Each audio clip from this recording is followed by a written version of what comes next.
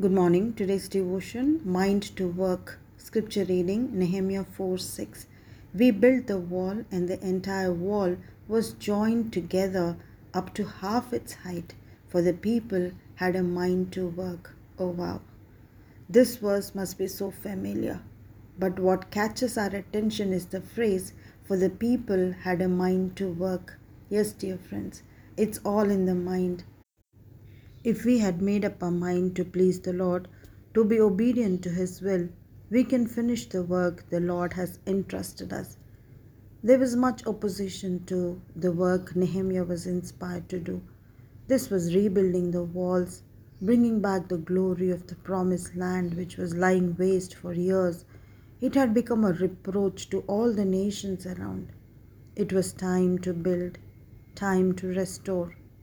Nehemiah had the burden to see the walls and gates secured and the land be ready for habitation. This was the Lord's doing. Amen.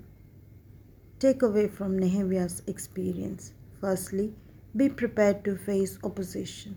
They who rejoiced at the destruction of Jerusalem would surely raise objection. Remember, they were still in power. Secondly, strengthen yourself in the Lord. Nehemiah encouraged his men to not fear the enemy. Remember their God, who is great and awesome. Thirdly, Nehemiah says they prayed and carried on the work. Nehemiah's prayer was always, Lord, strengthen my hands. His focus was on his work.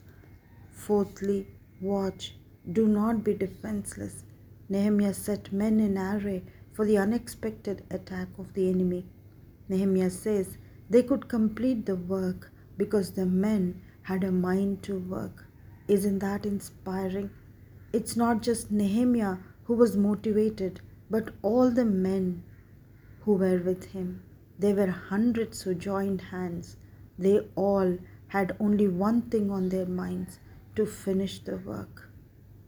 Scripture says, set your mind on things above. Renew your mind. Think on the things that are profitable to you in your walk with Christ. It's all in the mind, in our thinking. Forget the criticism, the threats, the fears. Set your mind on the work of your hands. What's on your mind today? Are you busy contemplating evil? But that's the work of the enemy. Our work is to build the kingdom of God, build our lives, our families, our community, our society. Let's focus on the work of our hands. Let's leave no gaps. Secure the gates. Set up watchmen. Get busy. Be blessed. Amen.